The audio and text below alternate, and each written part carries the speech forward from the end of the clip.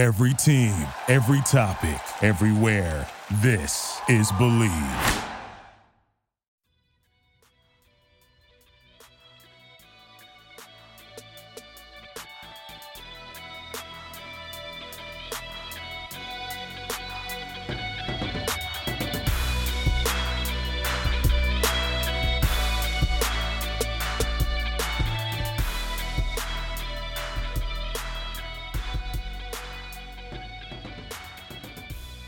Hey, everybody, welcome back to another episode of Believe in the Jaguars right here on the Believe Podcast Network. My name is Phil Smith, a.k.a. Phil the Filipino, and as always with me here is James Johnson, the managing editor of the Jaguars Wire over on USA Today. And Jay, we're getting an opportunity here to record this just a few hours after the game ended with the Jaguars and the Titans. And it was it definitely was not as competitive, I think, as we were hoping it to be. But we are definitely going to discuss the ins and outs of the games, as well as talk about some information that was put out there this morning by Adam Schefter. But before we get into all of that, Jay, how are you doing this weekend? And yeah, of course, always excited to get together with you and talk about this team. Yeah, man, I'm doing a whole hell of a lot better than the Jaguars right now after that thrashing that Derrick Henry put on them, man. Like, oh my God, man. But yeah, I can't complain, man. 3 more games left. We're in the final stretch, as I said last week, the last quarter of the season. Can't wait to talk some more football as usual. And as usual, shout outs to all our listeners and all of the support they've been giving us. And yeah, man, can't wait to get this thing on the road, man. Yeah, guys, as we mentioned, lots to talk about here on this episode. But before we do that, again, as Jay mentioned, thank you to everybody that has gone over to Apple Podcasts and left those 5-star reviews. That is one of the best ways you can support the show. So thank you very much. So if you haven't gotten a chance to do that, please head on over to Apple Podcast and subscribe, as well as leaving a review. You can also find us over on Spotify, Google Play, Stitcher, Luminary, and TuneIn. Of course, we're on Believe.com and at Believe Podcast as part of the awesome Believe library. You can tweet the show at Believe in Jags Pod. You can find myself at Phil the Filipino, Filipino, and Jay is over at sportsgrind_Don. And of course, you can also check out the JaguarsWire.com for all of the up-to-date Jacksonville Jaguar news. I do also want to give a special shout out to our sponsor.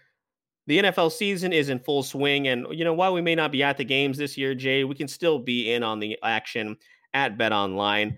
Of course, the NBA season is coming upon us, and I feel like I do mention this almost every week, Jay, but I just have to remind all you NBA fans out there, Luka Doncic is the overwhelming favorite to win MVP this year. I think he's got it in the bag, Jay. Of course, Giannis Antetokounmpo follows him, Steph Curry in a comeback year possibly, and then LeBron, Anthony Davis, guys like that are on the list as well. But I'm going to be heading over to BetOnline and putting some money down on my boy Luka.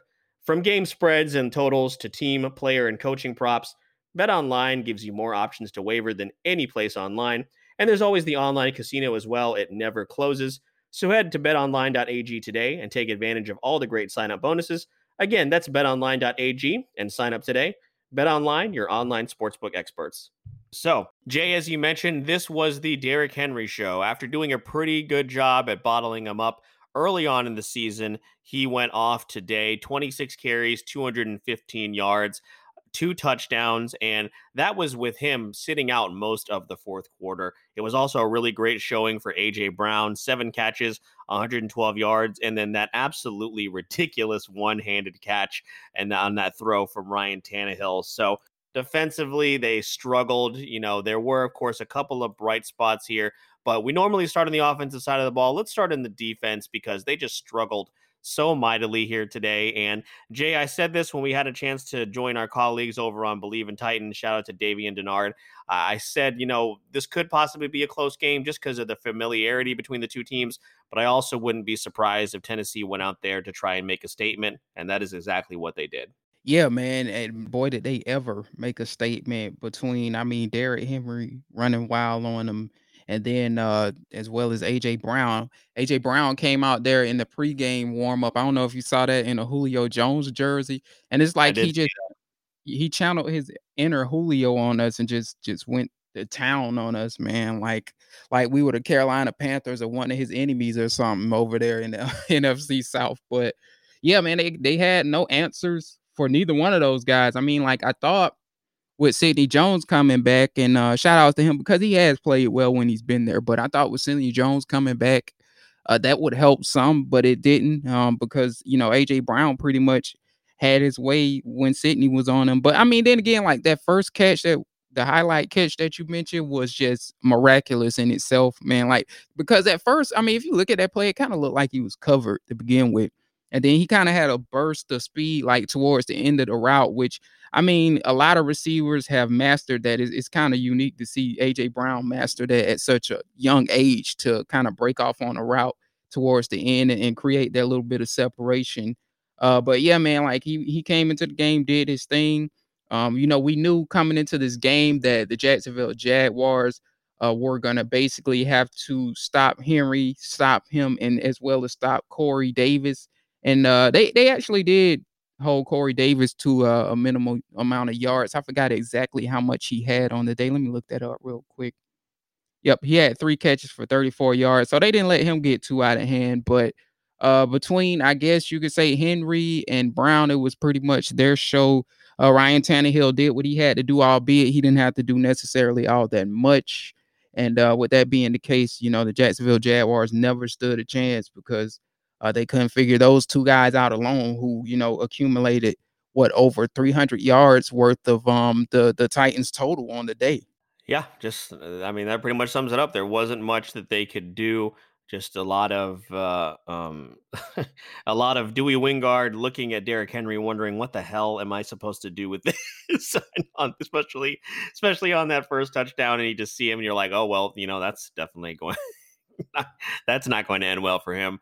Of course, they led 17-3 at halftime, and then tacked on another 14 in the third quarter, and it was pretty much quiet all around for both teams in the fourth quarter. Not much going on whatsoever. So moving to the offensive side of things here, Jay, the Titans seem to come in with a very specific game plan. Don't allow James Robinson or DJ Chark to beat us. And they held both of those guys in check. Now, James Robinson still did continue to make history, which we'll get to here momentarily. But DJ Chark, 2 catches, 16 yards, was really just bottled up by Malcolm Butler, honestly. They mentioned it, I think, during the broadcast. Titans did have some kind of unproven guys out in the secondary, but they didn't seem to be trying to test them as much as they kept trying to test Malcolm Butler, which was very interesting.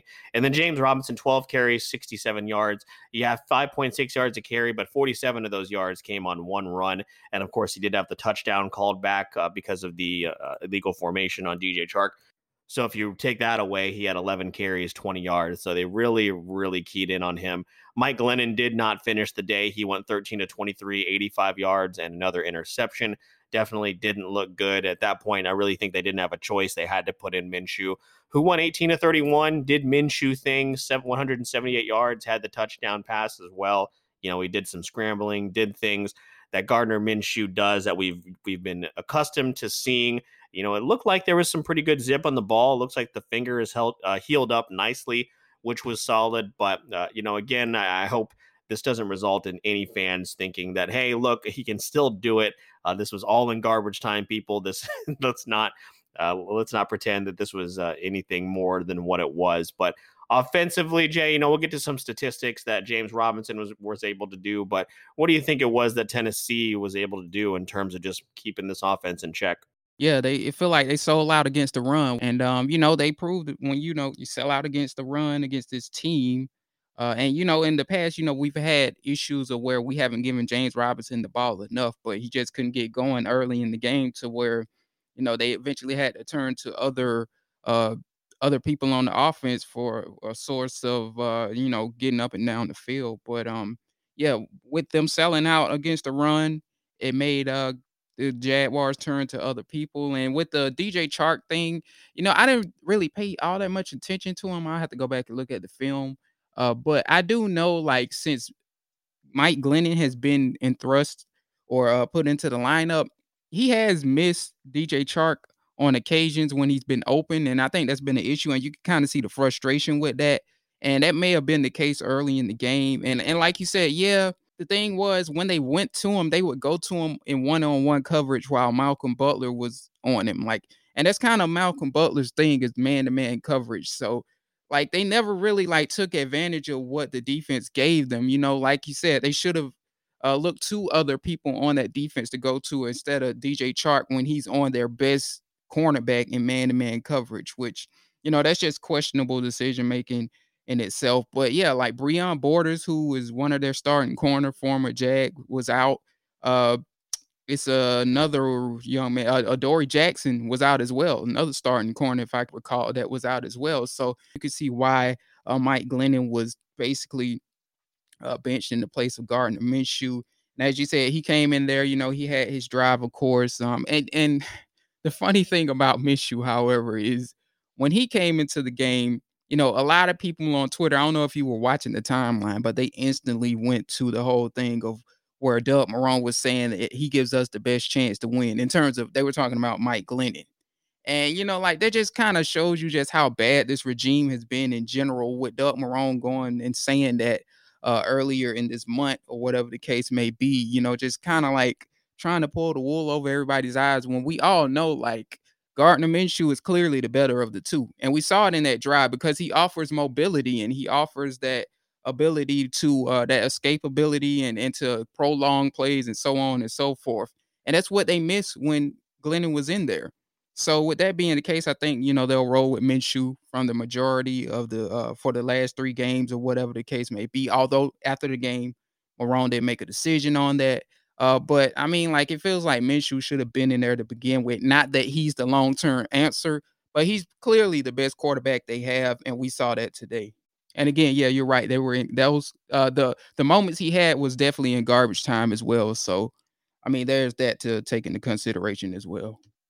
Right. Gardner Minshew, like I said, did Gardner Minshew things, stuff that we are accustomed to at this point. I know a portion of the fan base was definitely excited to see him out there, and that's great. Like, we've never said anything negative about the guy personally, but just as a quarterback, we pretty much know what he is and what he isn't, which is why, we are ready to bring in someone new and someone fresh, and that'll inject a little bit of excitement into the franchise. But yeah, I do want to talk about a couple of things when it comes to James Robinson, because as mentioned, Jay, he continues to make history. This in a tweet from NFL 345. James Robinson has 1,361 scrimmage yards this season, which surpasses Dominic Rhodes for the most by an undrafted rookie in the common draft era.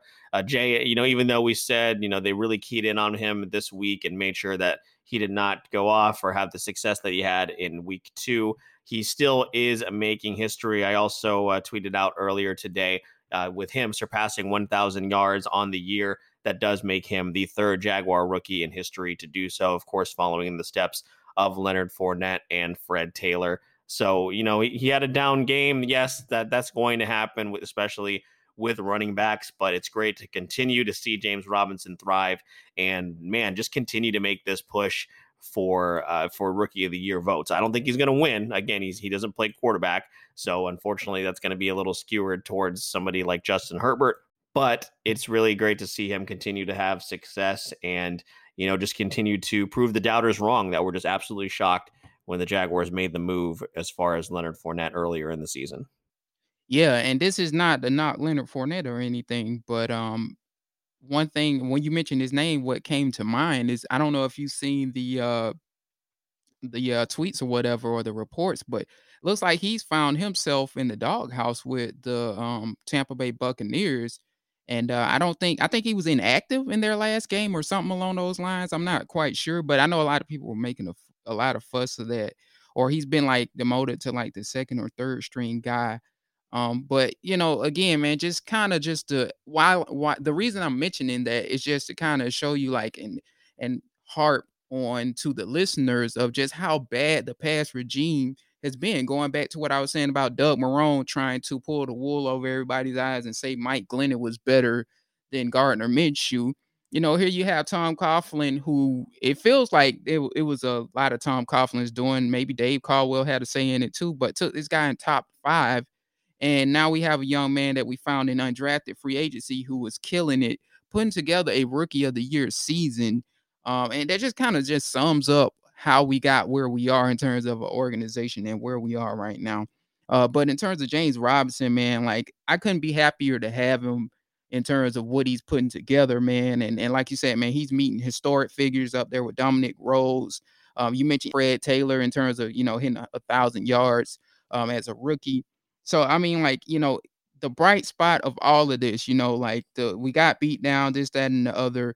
This year we'll probably go down with one win, but one thing we'll be able to look back at this year is just look at how historic this situation with James Robinson is, as he's putting together this crazy year for an undrafted guy. They said it in the telecast, man. Like, you don't see this kind of performance out of an undrafted guy. And I think like some Jags fans may be taking it for granted, or maybe like it's so much going on to like where we're at the point where we're kind of not like paying attention to it.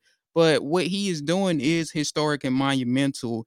And I can't wait to see what the future holds for that young man, because as everybody know, like Will Robinson Hive all the way here, and we've been basically praising him since May, and the day he was basically drafted, which actually I guess you could say that was April technically. But yeah, we've been praising him since day one, man, and it's just good to see him thrive and flourish, and I just can't wait to get more pieces with him, so he can get the exposure that he truly deserves. Right. The prospect of having James Robinson in the backfield for a very, very long time should be appealing for a lot of reasons. And we're going to get to that here in just a moment. Jay, we want to give out the offensive and defensive game balls. Now, offensively, of course, as we mentioned, not a whole lot going on. But, you pretty much said it all right there. James Robinson's going to get the offensive game ball, even though he was pretty quiet, mostly because he continues to make history, as we've mentioned. This was a tweet from Field Yates earlier today, Jay. He is currently on pace for 1,295 yards rushing, which would be most all time for an undrafted rookie. And I'm pretty sure he's going to get it. He looking really, really good. Now, on the defensive side of things, we wanted to shout out a couple of people here, actually. K'Lavon Chaisson, man, who got half of the game ball last week for his performance in Minnesota. He had arguably his most impressive day as a pass rusher, according to PFF. He notched 3 pressures, including 2 hits on only 11 pass rushing snaps. Looked really, really good. And then the other guy we got to give a shout out to here, Jay, is Doug Costin, who continues to play well. And Jay, you said this right before we started. The main reason Doug Costin really hasn't been getting as much shine as he should is probably because of James Robinson, his fellow undrafted free agent over here on the squad. But he continues to play well. Of course, he had the fumble recovery, but he just looks great in the run defense. He had 4 tackles as well as a stop.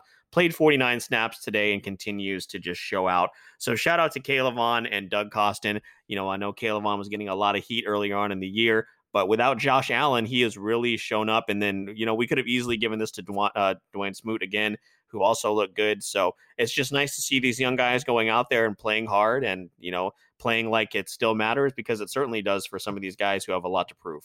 Yeah, I mean, like what I was saying with Robinson is, he makes you excited about the future, and, he makes you excited about the what ifs. What if you get a good head coach, and what if you get more pieces around him, and what if you get a quarterback around him? And like these things we're seeing on the defensive side from these young guys on defense makes you think the same thing. What if you can get a guy that's a better defensive coordinator than Todd Wash to help these young men out?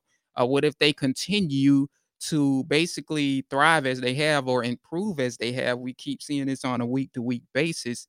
And that definitely, that definitely applies for K'Lavon and Doug Costin from the Ohio University, not Ohio State. We're talking about Miami, Ohio here, the Red Hawks, if I'm not mistaken. But like me, you said before the show is, like he would be getting more attention if he wasn't paired up with James Robinson in the same undrafted rookie class. I mean, I was looking at it the other day. Somebody tweeted that he has a pass rush grade or a grade similar to that of Chase Young, who was what? That was the first overall pick or the second overall pick, excuse me, of the draft. And that's alarming, man. Like, that's a crazy stat in itself, because here you have this young man that was undrafted performing with the big boys essentially and providing some kind of a push up the middle.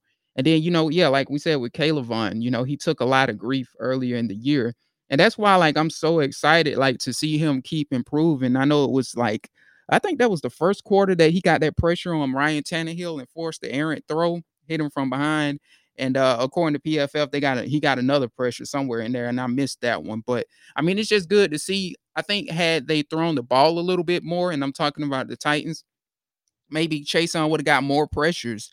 Who's to say he wouldn't? But that being said, still good to see him continuing to improve and kind of prove the doubters wrong.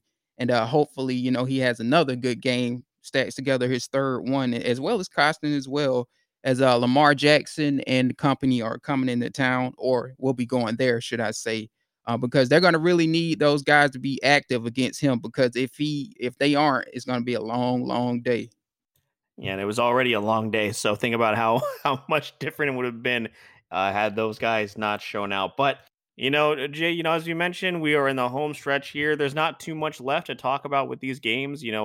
As fans as well as analysts, we're all just kind of looking ahead to the offseason because this is going to be arguably the most important offseason in franchise history. So of course, with the Jags falling to the Titans 31-10, we're going to move into some news here that came out earlier this morning from Adam Schefter, Jay, over on ESPN.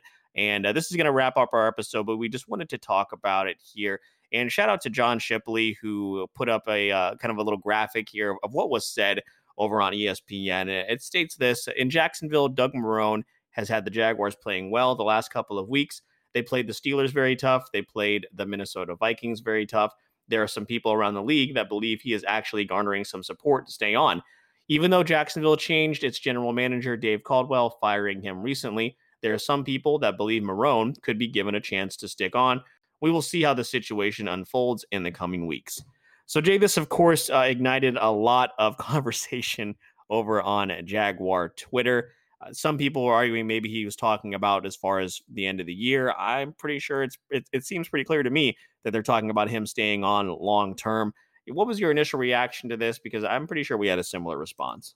Yeah, I mean, at first you're very concerned, because it's like, how many times is Shad Khan going to, and we don't know if this is going to be true or whatever the case may be, but how many times is Shad Khan going to take a half measure of which has been proven to not work for this franchise? Like, it's like the old saying goes, how many times do you have to touch the stove before you learn that it's hot and you'll get your hand burnt from touching the stove, essentially. Um, but that being said, though, I mean, like, I think, like, if you really look deeply into it, you see keywords like Adam Schefter mentioned some people believe that that Marrone could stick around and so on and so forth. So, I mean, I think it's a situation we just have to watch and see how it unfolds, because my line of thinking, and I tweeted this, is, when you get a new GM and you bring a new GM in, they're going to want their own head coach, essentially. But my concern with that is Shad Khan going to try to force Doug Marrone on a new GM? And if that GM doesn't want Doug Marrone, will that cause Shad Khan to go in another direction in terms of a GM, or perhaps try and keep Trent Baalke? But again, that's why this is all concerning, because you don't want this to be a half measure approach. I still feel like, especially, I think we got a little bit more, I guess you could say a little bit more clarity. I feel like Doug Marrone is gone after this. Not only for the simple fact that another GM will want their own head coach, but just after the showing we seen today. And more of those could be on the horizon, by the way. So, I mean, we still have the Indianapolis Colts on the horizon. We still have the Baltimore Ravens and as well as the Bears on the horizon in terms of what's left on the schedule. And, like I said, basically more blowouts could be on the way. Who knows?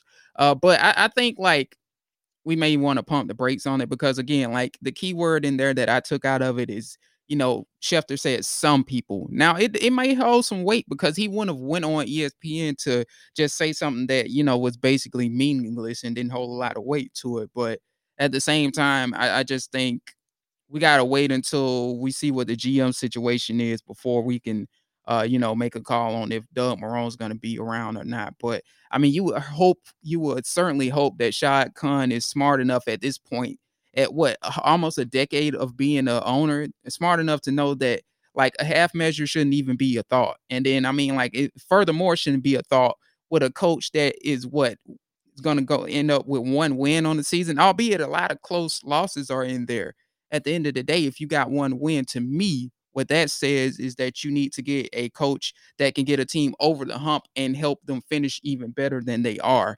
And that Doug Marrone hasn't mastered that yet over the course of the whole season. So, I mean, that's just my take on it, but I guess we'll see later in the month of January. Right. I just can't see, like you already said, I just can't see any GM being like, okay, that's fine. I'll work with Doug Marone. You know, why wouldn't you just completely clean house? And we've mentioned before, we've gone to bat for Doug Marone, Jay. You and I have done that over the last few years because, you know, there was some times where you feel like he was a little hampered because of Tom Coughlin. But we are now at the point where we need to just completely clean house and start over. And Doug Marone, he'll find work somewhere else and probably be pretty successful.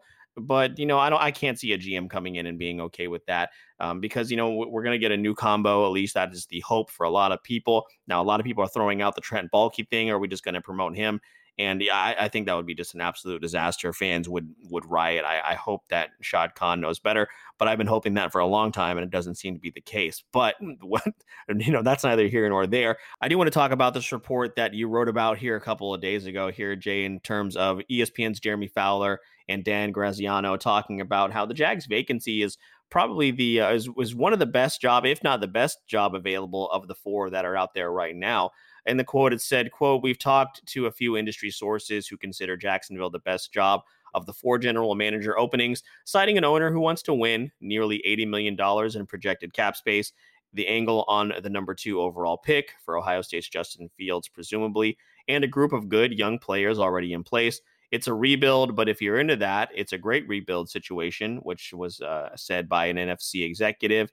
Another name to watch here is Patriots Pro Personnel Director Dave Ziegler. So, Jay, again, this is something we've told a lot of people whenever we get a chance to join them on their podcast or their shows or wherever that may be, that Jacksonville should and is a very attractive destination. So, honestly, when I heard this, it didn't surprise me at all because we've been new. Yeah, we've been new, but I think it's important because now we're hearing executives out of front office say it. You know, it's one thing for us as journalists to say it, but you know, it sometimes that doesn't align itself with what you know, the people that's actually in the NFL are saying. So I mean, this is proof that yeah, they feel the same way, or some of them at least do feel the same way as us. Now, in terms of Ziegler, I found that kind of interesting. But I mean, this isn't the first time we've heard rumors of Shad Khan kind of being connected with Patriots disciples, if you will, or Patriot workers. Uh because then if I can recall, Shad Khan interviewed, or either Dave Caldwell interviewed him, whoever was a part of the interview process. They interviewed Josh McDaniels when they were looking for a head coach the first time, when Shad Khan was basically when he basically first got the team. And then, if I can recall, they interviewed him a second time as well when they fired Gus Bradley, and eventually they ended up naming Doug Marrone the head coach. But he was one of the guys, if I can recall. I'll have to go back and look at that they've interviewed. The connection to Zeitler does kind of make sense with what we've seen in the past. And the funny thing about Zeitler too is, mentioning Josh McDaniels, by the way, him and Zeitler are very good friends.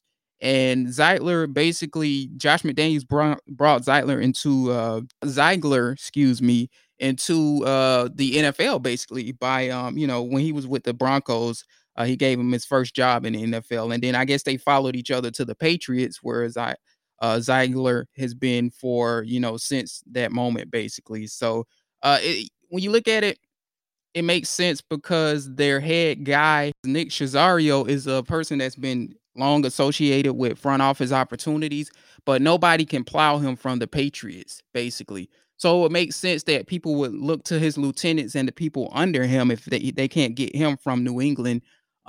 Because for whatever reason, you know, he stayed in place at New England, although Bill Belichick, I guess you could say, is the general manager.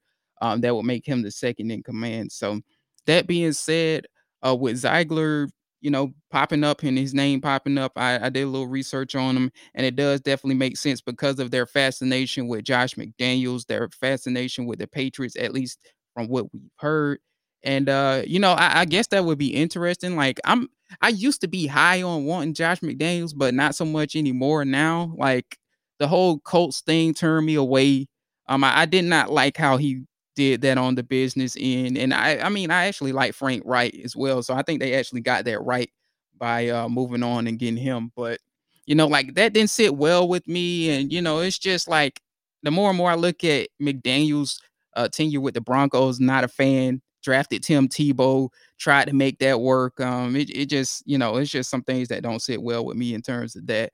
But I mean, still, nonetheless, it would kind of be exciting because, it provides change, as we all know, and change is what we long wanted, albeit, I'm kind of skeptical on the whole Josh McDaniels connection.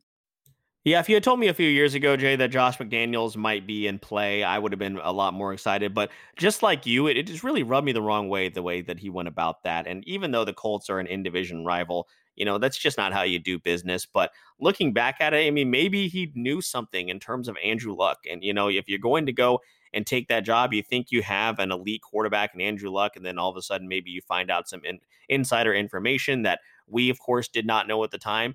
Maybe that's why you went about it, but again, I wouldn't be too excited about that. But the other coach GM combination, Jay, that has everybody buzzing in the NFL is John Dorsey and Eric Bieniemy, of course, of the Kansas City Chiefs. And our colleague Tony Pauline here at the Believe Network had some interesting things to say about that. Jay, you want to get into that? Yeah, and his last, I guess it was not necessarily with Believe, but it was the work that he does with PFN, Pro Football Network. They basically did their little daily or weekly telecast on Periscope. And he mentioned that the Jaguars were one of the teams that I don't think he was saying that they are involved on the Dorsey and Bieniemy sweepstakes, but they're one of the teams that, people are hearing wants to get involved on getting those two. And I mean, the unique thing about Dorsey is he's currently, if I can recall, he's jobless right now. But we all know he came from that Kansas City Chiefs tree. And then he left there and went to the Cleveland Browns. Made a lot of crazy trades. I know you can remember those, Phil. It was like Odell Beckham, a few other guys that he got into the equation. Then he had the hand in drafting Olivia Vernon. Yeah. Yeah. Drafted Baker Mayfield with the first overall pick, if I can recall. But eventually that didn't work out. I think they ended up with 2 wins that season and they fired him. But I mean, I think more so like that was a situation where the coach wasn't right. I forget, was it Freddie Kitchens? I think was the coach at the time. So yeah, I don't think Freddie Kitchens was the right coach for that situation. Didn't really salvage that talent. Because you look at him now, that team is that Dorsey essentially built is the team that's having success right now. It's just got a different coach, and that's Kevin Stefanski. So, I mean, the thing with Dorsey, though, it does concern me that he got fired from 2 jobs within the span of like 3 years or whatever the case may be. But again, like I look at that situation and look at the pieces that are in place in Kansas City still that he had a part in getting there, and the pieces that are still in play with the Cleveland Browns as well. And a lot of those pieces, he's had his hand in. So, like, I guess it's intriguing from that standpoint. But again, like for me personally, I don't want a guy that's been fired from 2 or 3 jobs in the last 2 or 3 years. Now, Bieniemy, yeah, of course, like me and you have talked about Bieniemy and wanting him. I'm cool with that. My only thing is, and this does include his pairing with Dorsey if they're gonna do that. But my only thing is, I think the Houston Texans and Atlanta Falcons have a better chance to get him. To be quite honest with you, I mean, I'm a Falcons fan secondarily. They have a quarterback in Matt Ryan who, I mean, you would think they're not getting rid of Matt Ryan anytime soon with that contract. They can't get rid of Julio Jones anytime soon with that contract. So from that standpoint, they have a veteran quarterback in place. And then you go to the Houston Texans, they have a veteran quarterback in place as well. Those are variables that the Jacksonville Jaguars don't have, albeit the Jacksonville Jaguars do have more draft compensation than those teams, more salary cap than those teams, and the Jacksonville Jaguars probably are going to walk into the number 2 overall pick. The only kicker is, those guys, the other teams that I mentioned have franchise quarterbacks. And I mean, just to kind of go back to what we said a few weeks ago, if you're Eric Bieniemy, sometimes you want to go into the safest situation possible, and not only the safest situation possible, but a place that's going to give you the adequate time to rebuild. I don't know about the time aspect of it, but it feels like Houston might be safer in terms of the quarterback, and Atlanta might be safer in terms of the quarterback. But if you're looking from it for a time aspect and how much time he get, I think Jacksonville might be more intriguing in those 2 spots.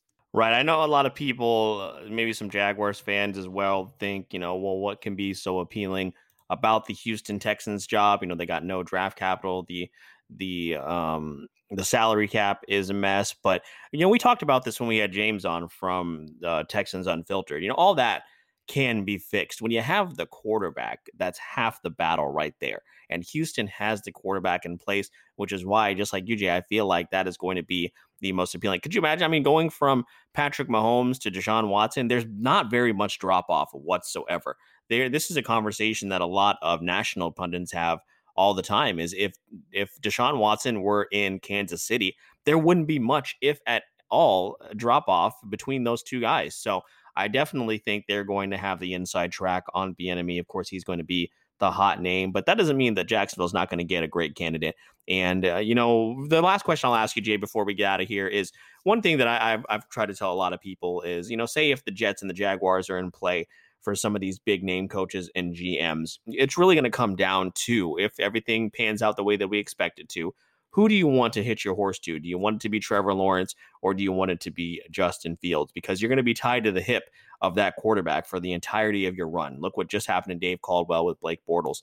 So, if you were looking at, if you were one of these head coaching candidates and you looked at the totality of things, which one of those quarterbacks are you hitching your wagon to if you had the opportunity? Is the gap between Fields and Lawrence monumental, or do you think it's a lot closer, which seems to kind of be gaining a little bit more traction around the league?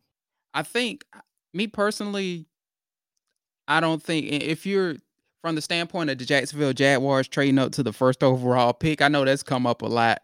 I don't think Fields and Lawrence have a big enough gap to give up what it would take to move to that spot. So I answer that first, which I feel like will probably be a first that the Rams gave you. You'll probably have to give them your one of your seconds and probably one of your third round picks, which to me, the move up one spot, that's a little pricey when considering, like, to me, like I said, Fields and Lawrence aren't in that big of a gap between each other. Although, I mean, I'm more of a Fields guy, but I'm well aware that Lawrence is probably the better quarterback, if that makes sense.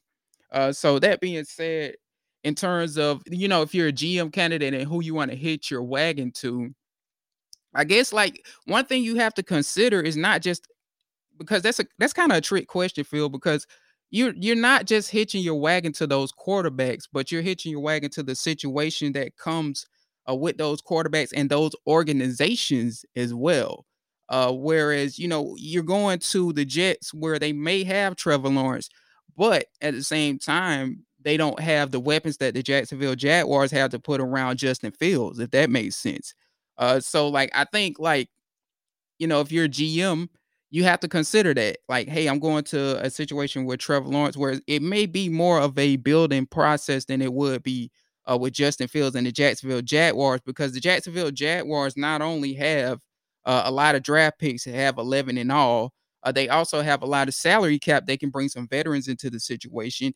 And additionally, the Jacksonville Jaguars already have pieces in place that would be paired with Justin Fields. So to me, that feels like a better situation, because you're getting Justin Fields, who's going to be paired with James Robinson, Laviska Shenault, DJ Chark, so on and so forth. So from an aspect, I think the kicker that would answer that question in the mind of a GM is the fact that the Jacksonville Jaguars already have some pieces in place on the roster that make them feel like a better team without either quarterback as of right now.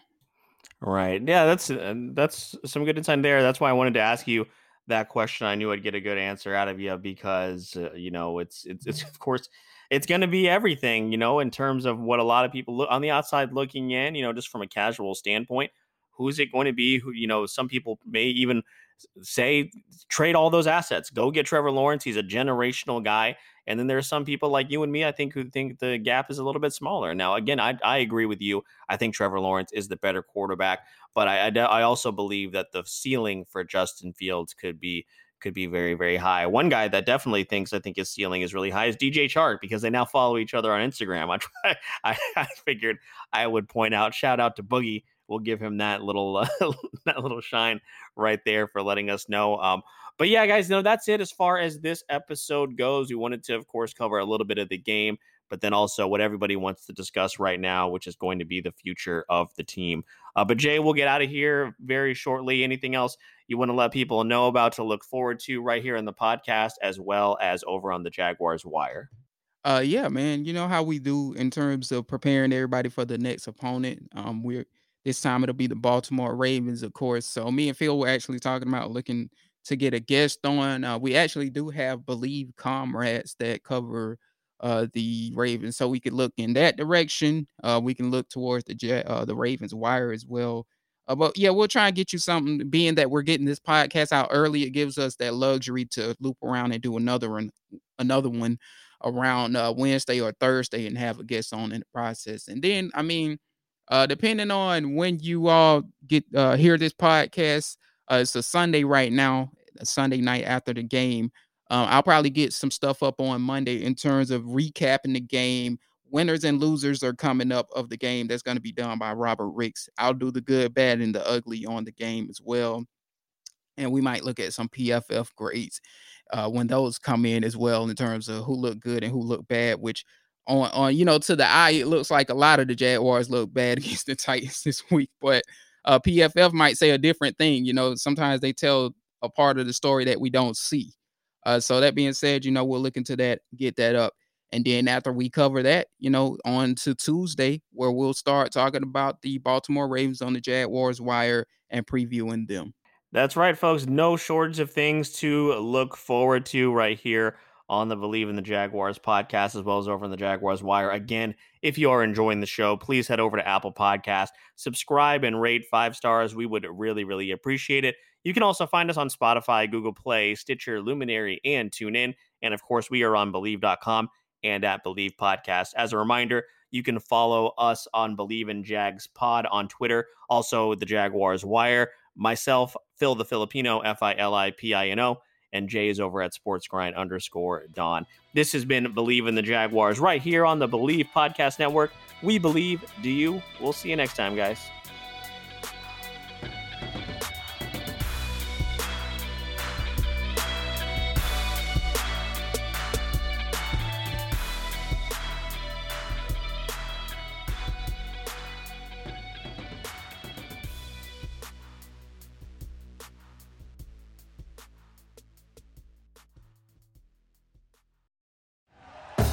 Thank you for listening to Believe. You can show support to your host by subscribing to the show and giving us a 5-star rating on your preferred platform. Check us out at Believe.com and search for BLEAV on YouTube.